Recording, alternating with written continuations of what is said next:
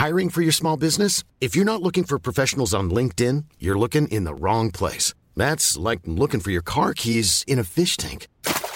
LinkedIn helps you hire professionals you can't find anywhere else, even those who aren't actively searching for a new job but might be open to the perfect role. In a given month, over 70% of LinkedIn users don't even visit other leading job sites. So start looking in the right place. With LinkedIn, you can hire professionals like a professional. Post your free job on linkedin.com/people today. This podcast is produced on Gadigal land.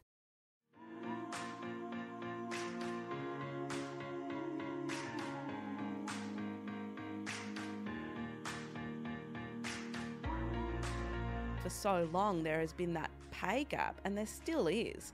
So for so many of these women, they're not only juggling being an elite athlete, but also university, a family, a job. You know, they'll leave home at 8 a.m. to drop the kids off, go to work and then go to training in the evening, come home at 10 p.m. and do it all over again.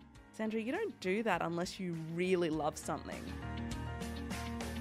You're listening to Short Black with me, Sandra Sully.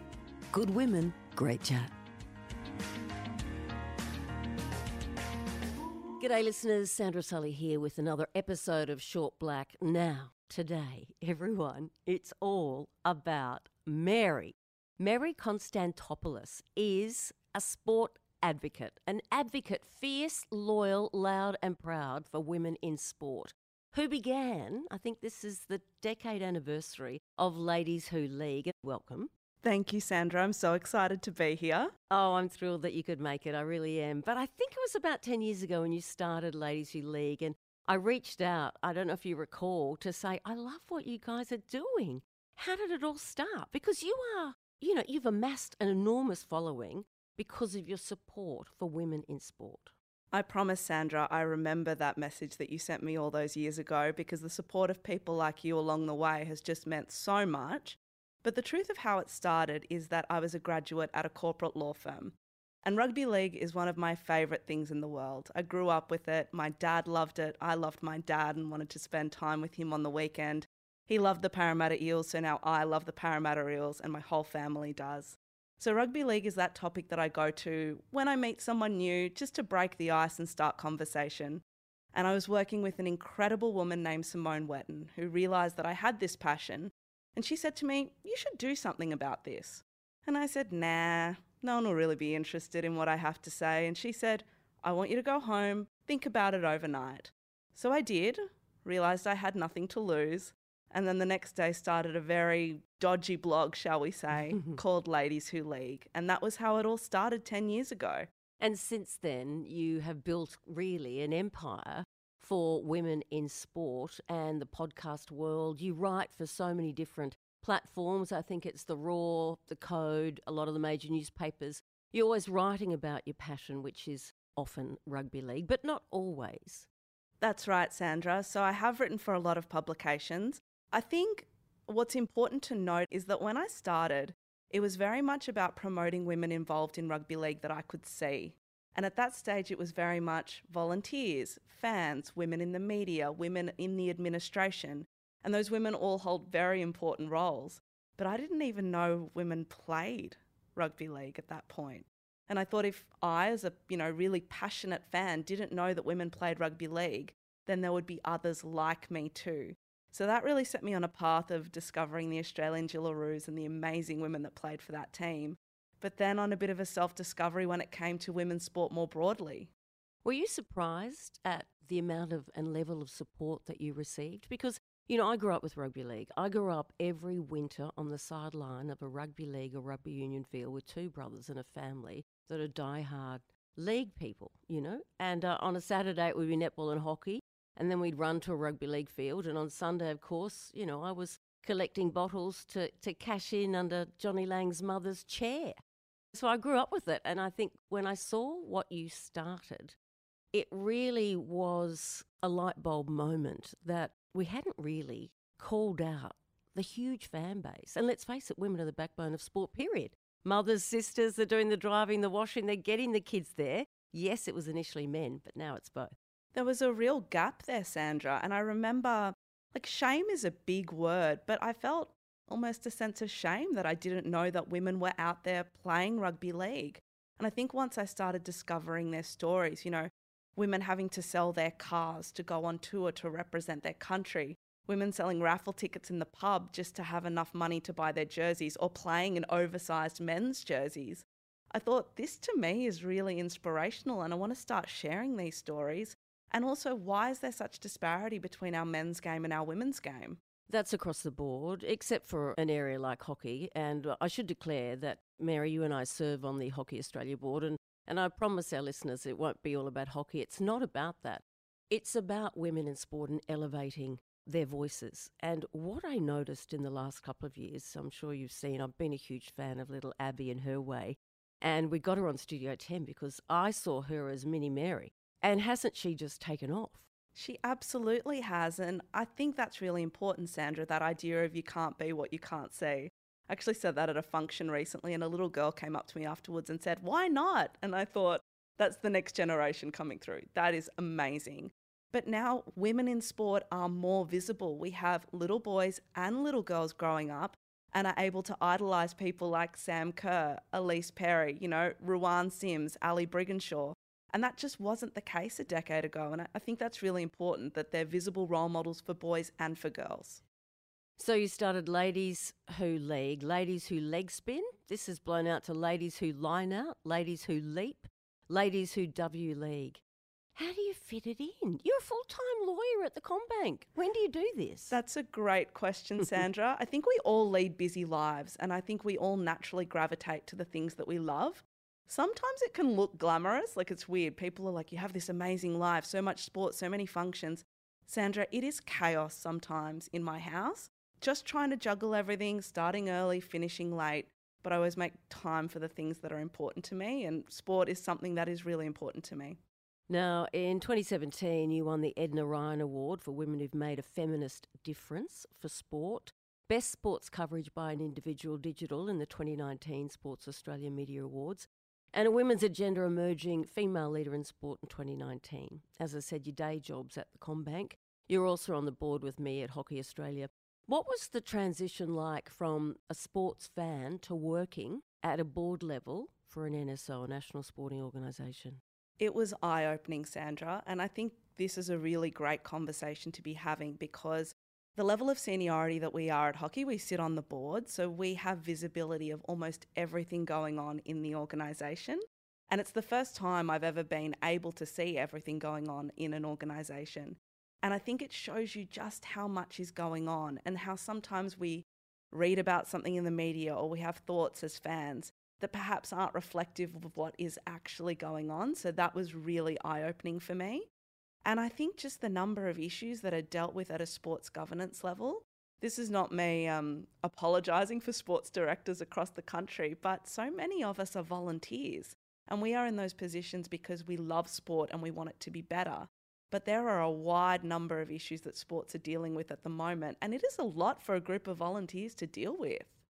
It is, and it's littered with minefields. There's landmines everywhere, and yet all NSOs have a responsibility and the perception of being across all areas of sport where there are danger zones and red flags. I mean, right now it might be The Voice, it might be the Australia Day, it might be your reconciliation plan, it might be gender and equity, diversity. There's so many different areas. In the 5 years that you've been on a board of a national sporting organisation, what's your biggest lesson learned? My biggest lesson learned, Sandra, is truly about how committed people are to sport in this country. If I think about all the other directors that I've met, the people that work in sport often don't get the accolades they deserve, potentially don't get paid the way they deserve to be paid, but do it because they love it. And I think that's something that's really guided me towards women in sport as well, because for so long there has been that pay gap, and there still is. So for so many of these women, they're not only juggling being an elite athlete, but also university, a family, a job. They'll leave home at 8 a.m. to drop the kids off, go to work, and then go to training in the evening, come home at 10 p.m. and do it all over again. Sandra, you don't do that unless you really love something.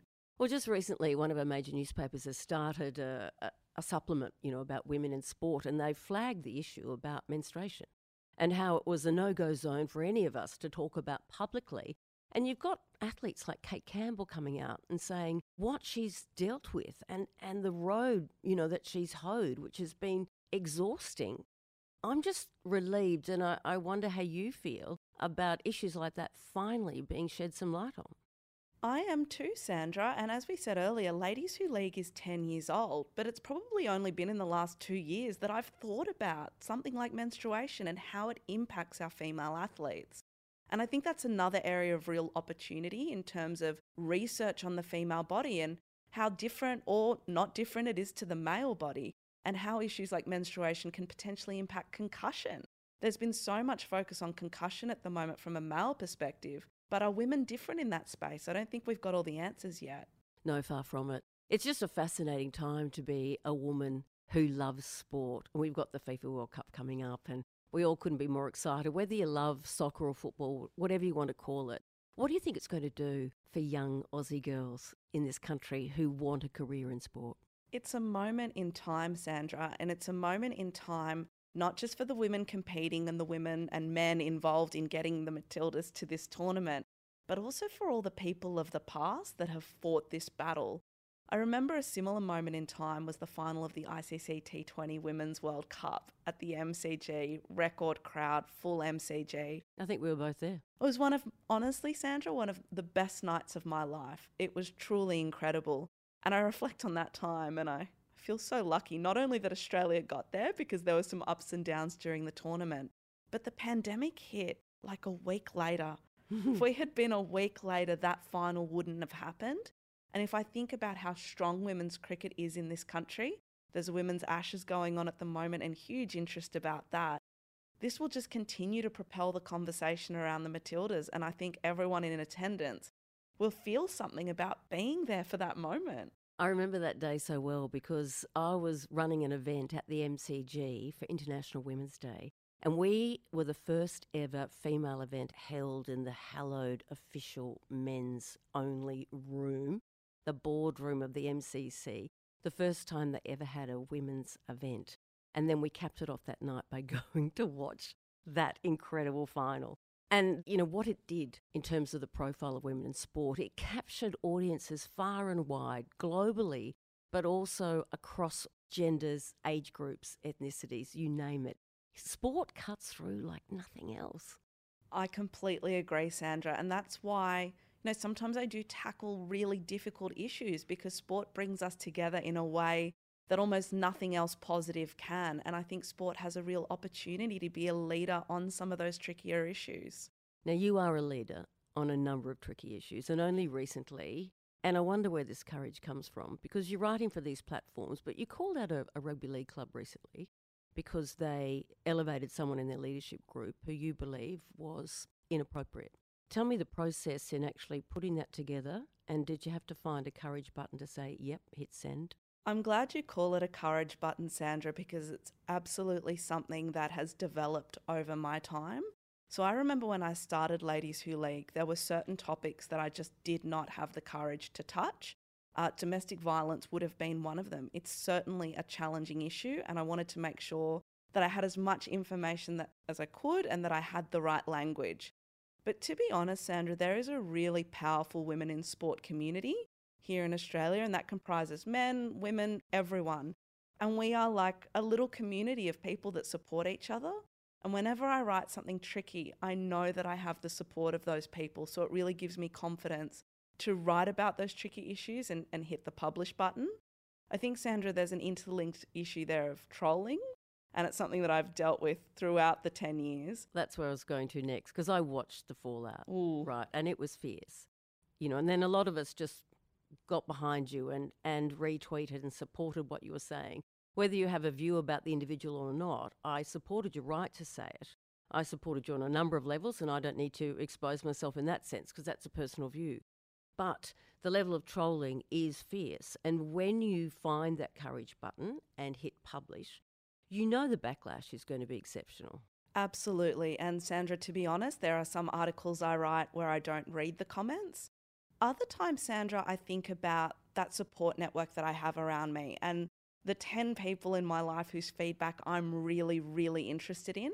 And if they are telling me that they don't agree or that I've potentially gone down the wrong path or could I think about things differently, they're the opinions that I want to take on, not the opinions of, I don't know, what can we call them, at unhappy with your opinion 742 on Twitter. That's been something that's really held strong. And Brené Brown is someone that I love. I love her books. I love her podcasts. And one of her sayings is, if you're not in the arena kicking butt with me, then I'm not really interested in your opinion. And I take strength from that, Sandra, because it's not always easy to do this work. And I'm sure you feel the same. Yeah, I've already accepted a lot of people don't like me, and it's okay. They're not going to like me for whatever reason, and you can't win everyone over.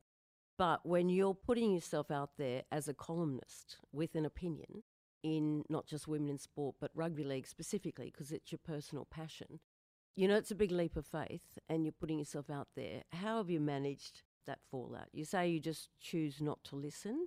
Do you turn off comments? Do you just not look at Twitter, for example, or Instagram? What's your social media of choice? Mine is definitely Twitter. I absolutely love it, and it's connected me to so many wonderful individuals. I have a couple of strategies, to be honest, Sandra. I always just come back to my values and why I'm doing the work that I'm doing. It's not really about attacking a club or attacking a player or a personal vendetta. It is because I want sport to be the best that it can be. And when you want something to be the best it can be, sometimes that means asking difficult questions and challenging it to be better. That's usually the approach that I'm coming from, and that often holds me strong. Sometimes I'll be a bit cheeky and mute a conversation on Twitter so that people can continue to comment as they wish, but I don't see it. And other times I just don't read it, Sandra. But that's good advice. That's good advice, I suspect, for a lot of athletes who may be listening in whatever endeavour and passion they explore, because what's difficult, I think, for athletes is the need to be popular and to be liked. And we know as, particularly, I'm so much older than you, Mary, you reach a point in your life where you're far more comfortable just being who you are and accepting that not everyone's going to like you. But I do find it really difficult for athletes because criticism is hard for them. There's a conversation here, Sandra, about, athlete misbehaviour and athletes stepping out of line. This isn't a place to excuse poor behaviour, but I think about the pressure on some of these very, very young people. And I think about myself at 18 years old and having hundreds of thousands of followers on Twitter or Instagram and potentially not having the tools to be able to deal with that. So I understand why that would be really, really hard, especially in a sport like rugby league where people really, really ride the highs and the lows. We've seen it get quite personal for a lot of players. And as a young person, I would find that really difficult. As you know, I'm from Queensland, so of course I'm a Maroon. And recently Reece Walsh appeared at the judiciary and he copped a lot of flack, not just for what he did, but the way he appeared at the judiciary. Do you cut him any slack, given he's, 21 and a rising superstar? He's 21 years old. How he appeared at the judiciary, I think someone said that he appeared as Justin Bieber. With a bit of bling. We've all got our sense of style. So I think from that perspective, certainly no issue there.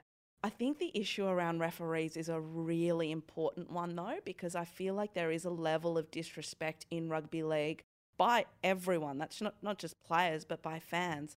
And I think it's really important that we stamp that out. It's funny, when I go to, say, a basketball event, it's part of the culture for them to boo the rival players and decisions. And I find that really difficult. Some sports, it's just de rigueur. It's acceptable. Is that a rub for you? Because I know you go to netball. I went to the netball semi-final the other night, which was just awesome. Netball, they weren't booing. Basketball, they do. And yet when I'm at basketball, it initially jolts me. And then I think, well, this is the landscape and the culture that they're comfortable with. But gosh, it's tricky. Every sport is different, Sandra, and every sport has a different vibe. How did you feel at the netball? I felt like everyone was just having such a great time. Oh, it was awesome. That's the vibe that I get from netball every single time I go. When I go to rugby league, there is a man that sits, 5 or 6 rows behind me and will yell at the referee from the start of the game till the end.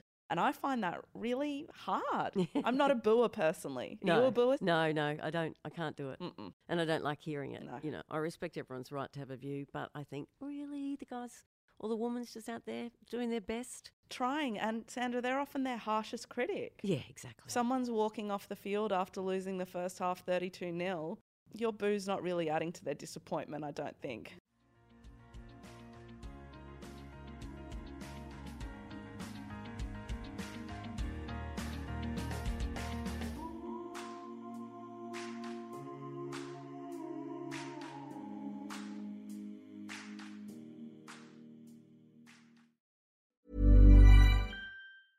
Mother's Day is around the corner. Find the perfect gift for the mom in your life with a stunning piece of jewelry from Blue Nile. From timeless pearls to dazzling gemstones, Blue Nile has something she'll adore. Need it fast? Most items can ship overnight. Plus, enjoy guaranteed free shipping and returns. Don't miss our special Mother's Day deals. Save big on the season's most beautiful trends. For a limited time, get up to 50% off by going to BlueNile.com. That's BlueNile.com.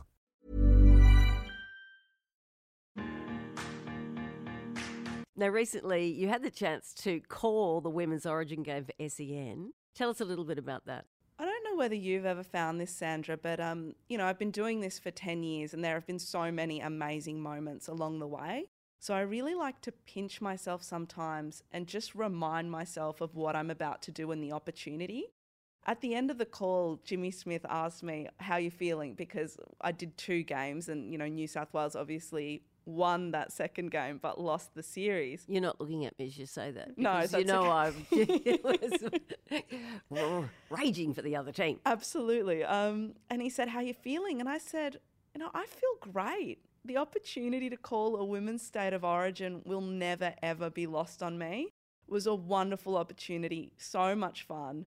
And to see how much engagement there was around the women's game was just so uplifting. I mean, I had a similar moment last year, Sandra, when Parramatta made the grand final in the men's and the women's. Everyone who knows me knows that I'm like a tragic Parramatta Eels fan. You are. It's bordering on like something very sad.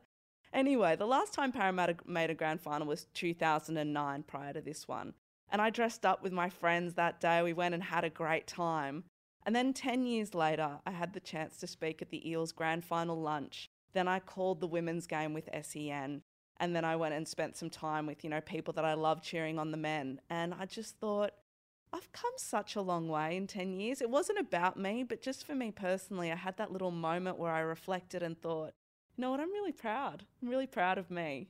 You should be. You've achieved a tremendous amount. I want to know, though, with that footy call, any ambitions to be an announcer and a caller of sport?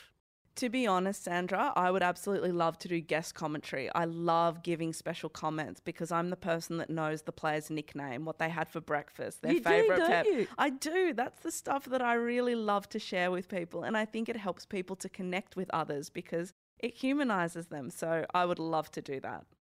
What are the conversations like with your mum and dad? Because you fell in love with league because you wanted to spend more time with your dad. It's pretty similar for me, really. I had 2 older brothers and my father loved rugby league and I was always a part of their world if I not just followed them and went to the game and played in the background, but literally understood the game. So when the conversations happened around the dinner table, I always encourage young women who I know to find a sport that's dual gender because it's a great conversation starter. But tell me about your mum and your dad because they must be tickled pink. I'll tell you about my mum first, Sandra. So my mum is my best friend. I love her so much. We talk every single day at least once. But Sandra, my mum does not like rugby league. She cannot stand it. Really? And really struggles during rugby league season because we are a family that watches almost all the games. Every weekend, 4 days straight. My dad especially loves to watch as many as he can. So my mum really struggles when rugby league season starts and she gets really excited in September because it's about to end. But Sandra, my mum is my number 1 fan. And even though isn't a fan of rugby league, she is definitely a fan of mine. So we'll come along to games, we'll come along to events with me. And she is really, really proud. And to have a woman proud of me that I am so proud to have as a mum is something really special.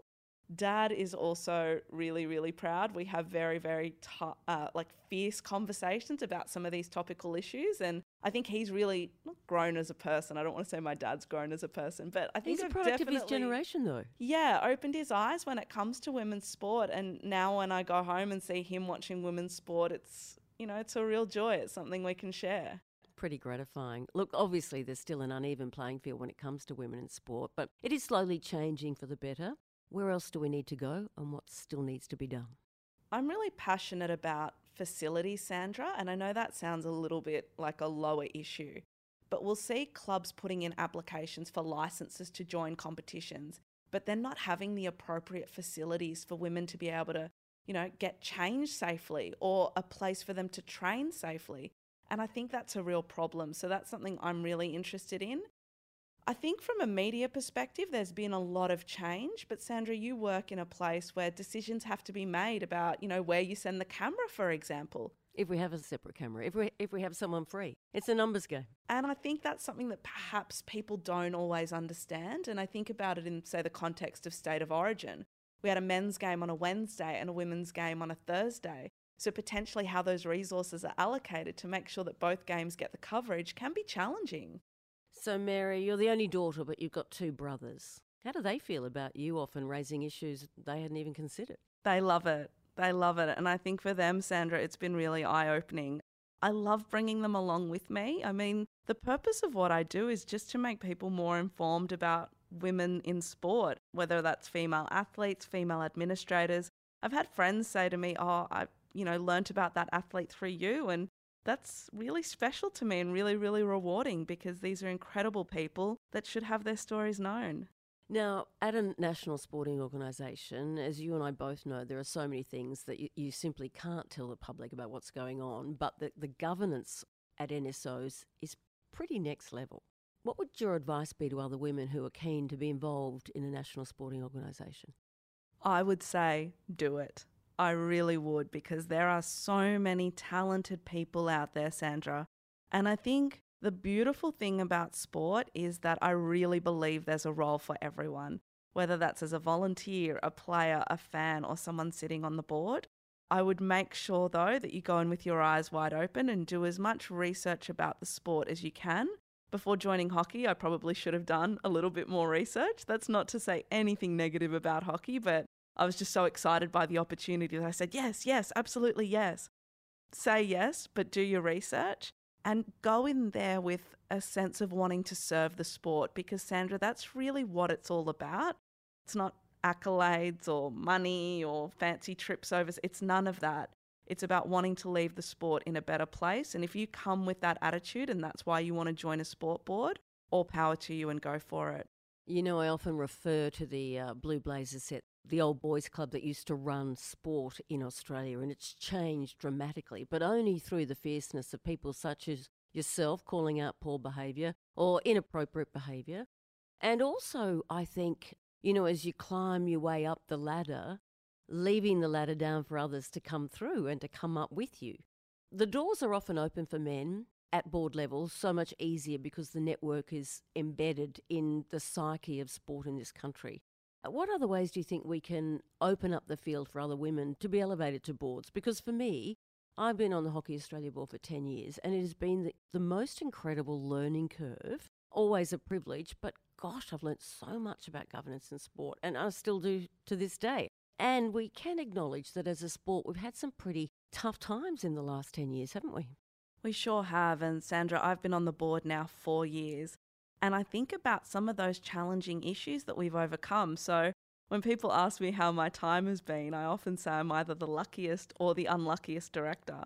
I'm unlucky because there have been pretty much some challenging issues from the year I started. I started in the COVID year, and that was a completely different set of challenges that we were navigating. But I'm also the luckiest because I've learnt so much and been reminded by the people around me how passionate they are about the sport and doing their best for it. So that has just been such a wonderful experience, an experience that I will take forward wherever I go. So extremely grateful for that. I know we won't keep you forever at Hockey Australia, although I know you'll always be a fan. Somebody did tell me you strapped on some kit recently and actually had a crack at the game. How'd you go? I did, Sandra. So I played hockey all through school and absolutely loved it. So I hadn't played for many years. And then one of our fellow board members, Joe Scanlon, said, I've got a local club. Promise me you'll come and have a run around. And I said, okay. So I'm playing for Briars Hockey Club. It's been a bit of a start-stop season, but so much fun. So I encourage anyone out there that's feeling nervousness about trying something new, it's never too late, and give it a go.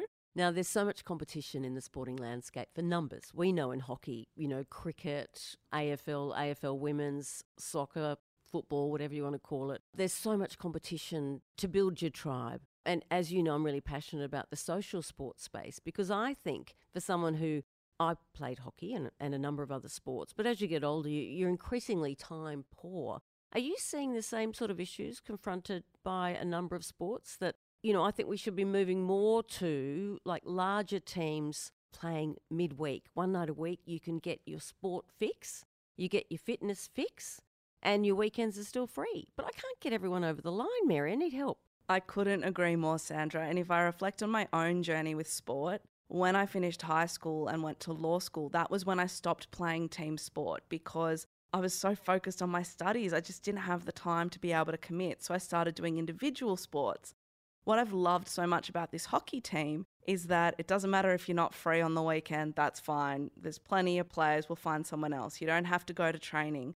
If sport is about getting everyone out there and physically active, playing or doing whatever they want to do, then I think we need to be moving to those models because people are time poor and need that flexibility. Right now, there's a major controversy about gambling online, and there is a pitch to government, and it's bipartisan to sort of have a 3-year plan to get rid of it, essentially. Do you think sport can survive without gambling revenue? I think it can, Sandra. It's going to be a challenge. It could be an opportunity is probably the word that I use more. I think about tobacco sponsorship, however long ago that was. Sport will move on from this. And if we no longer have gambling revenue, I suppose for women's sport in particular, I'd like to challenge organisations out there. Who's going to fill the gap? Yeah, I think it was actually Cricket New South Wales that actually, in my view, led the way here. They partnered with an anti-gambling sponsor, which, no one else had thought of. Everyone lives in fear of the gambling dollar disappearing.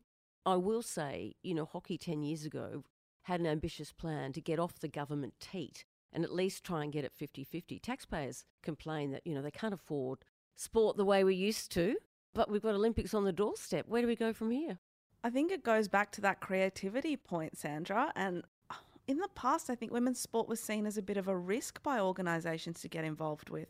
If I think about the success of the Australian women's cricket team, not just on the field, but off it too, that's where I'd be wanting to put my dollars. And so I challenge organisations to step up because I think you're right, Sandra. Those years of reliance on that government funding, I think, are behind us. And I think as people involved in sport, we need to be more creative about where those dollars are coming from. Mary, often in national sporting organisations, and any organisation, look at PwC at the moment, you go through some really tough times and it's front page of the media. And for the Hockeyroos and the Kookaburras, we've had some experiences in the last 10 years, in particular with the Roos, and that's been a really difficult time. In hindsight, how do you look back on that period and what do you think we learned? It was hell, Sandra, at the time, and I think particularly hellish for me because as someone that is passionate about women's sport, to hear about some of the challenges our athletes were facing was heartbreaking. So we had division in the team, allegedly, and a cultural problem. Any other issues I haven't nailed right now? I think that's fair enough, Sandra. I look back now, though, and I'm not really happy, that's the wrong word, but in a way grateful that it happened. There are a number of sports that have had challenges recently: swimming, gymnastics, netball. Athlete well-being is something really important, and it's changed a lot over the last decade. So I think I'm really glad that our athletes told us and that we were able to make changes. And I think this is an issue that will keep coming up for sport as we continue to, work with our athletes on what they need to be successful. What increasingly becomes apparent, for example, when we look at what happened at netball, is the need for stakeholder engagement. What does that term mean to you?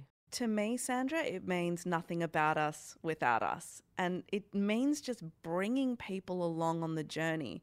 Because, Sandra, there might be a tricky issue that you and I disagree on, but if I tell you my thoughts and you tell me yours, perhaps we can come to an understanding, or at least I know why you feel the way that you do, rather than you reading in the newspaper the next day that a decision has been made which you fundamentally disagree with.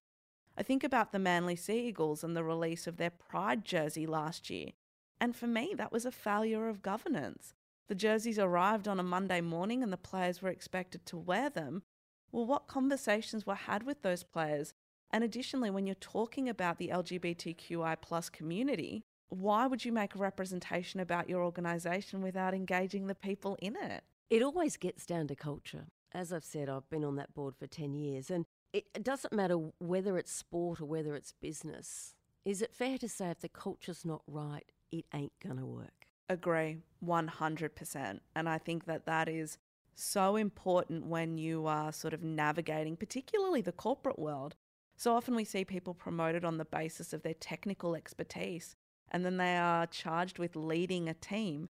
You've got to have the values and the culture right, because if that element isn't working, something is going to go wrong down the line and it won't be handled in the right way. Now, we hear the term culture a lot, and I think you and I have a pretty similar understanding. But for those that don't appreciate how important culture is in an organisation, how would you describe the term culture? It's almost the vibe of the place, Sandra. It's how you feel when you walk into the organisation. And I think so many organisations have values and, that contribute to culture. But if the people in that organisation don't know what the values are, then they're not going to be strong contributors to culture. And it's different for every organisation. Like, we could look at the values of the Kookaburras versus the Hockeyroos. They'll be different. It doesn't mean they're wrong. They'll just feel different. It's like walking into any of the big four banks. They all feel different. Nothing's wrong. It's just different.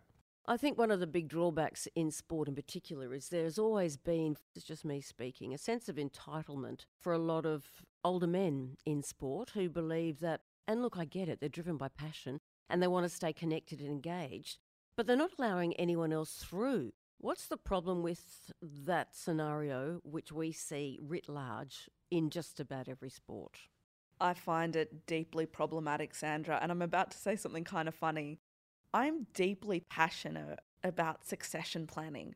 So when I joined the board of Hockey Australia, I always had in the back of my mind, who's coming next? Because, Sandra, after a certain point, you've not contributed everything you have, but there's an opportunity for fresh ideas or a fresh perspective. And if someone's been at the helm of an organisation for over 20 years, it's potentially time to go and do something else. And that doesn't necessarily lessen your connection to the organisation. I know with the Parramatta Eels, for example, I don't sit on the board, but I feel deeply connected to that organisation and probably always will. So I think succession planning is hugely important, and I think it gives an opportunity for the next generation of people to contribute their thoughts and perspectives. Why do you think then so many men feel entitled to sort of stay forever? I wonder, Sandra, whether it's because they don't think that there's anyone that can potentially do that job. I wonder whether it's because that organisation is just so deeply ingrained within them. Or I wonder as well, and it's not necessarily men, anyone just enjoys the power, the privilege and the opportunity that sitting on a board presents at times. And I think the flip side of that, to be fair to everyone who has had a very long career in a sporting organisation, it's originally driven by a passion to help and make a difference. And as you get older, it keeps you connected to something you're passionate about. So I'm not always sure that everyone is wedded to the adrenaline rush and the power, as opposed to if it goes away, what do I do? Exactly. And you see it with people that potentially don't retire as well. That organisational work is so important to them that they don't really know what their life looks like without it. I think it's important that we support those people. Yeah, and find the right soft landing so they stay connected, but allow fresh blood, fresh eyes, fresh energy through. Exactly. It goes back to that point that I made before about there always being a place for you in sport. It's just finding what that spot looks like.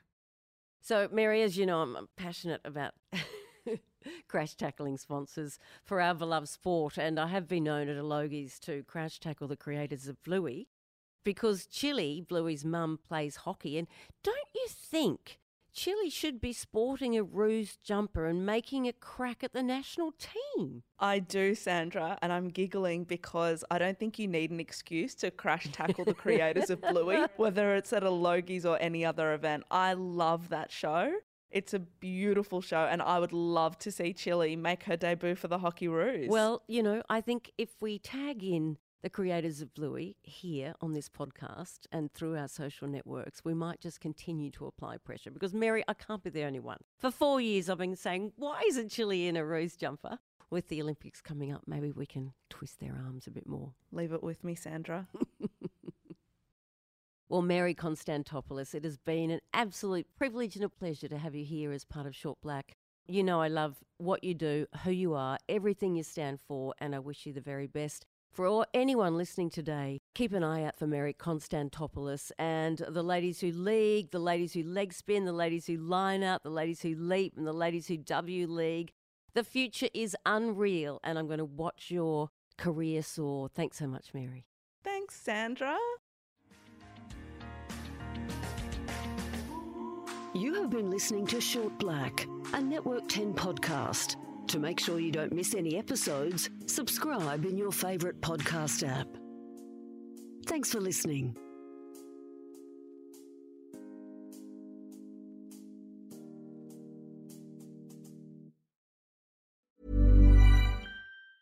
Hey, it's Danny Pellegrino from Everything Iconic. Ready to upgrade your style game without blowing your budget? Check out Quince. They've got all the good stuff, shirts and polos, activewear, and fine leather goods, all at 50 to 80% less than other high-end brands. And the best part? They're all about safe, ethical, and responsible manufacturing. Get that luxury vibe without the luxury price tag. Hit up quince.com/upgrade for free shipping and 365-day returns on your next order. That's quince.com/upgrade.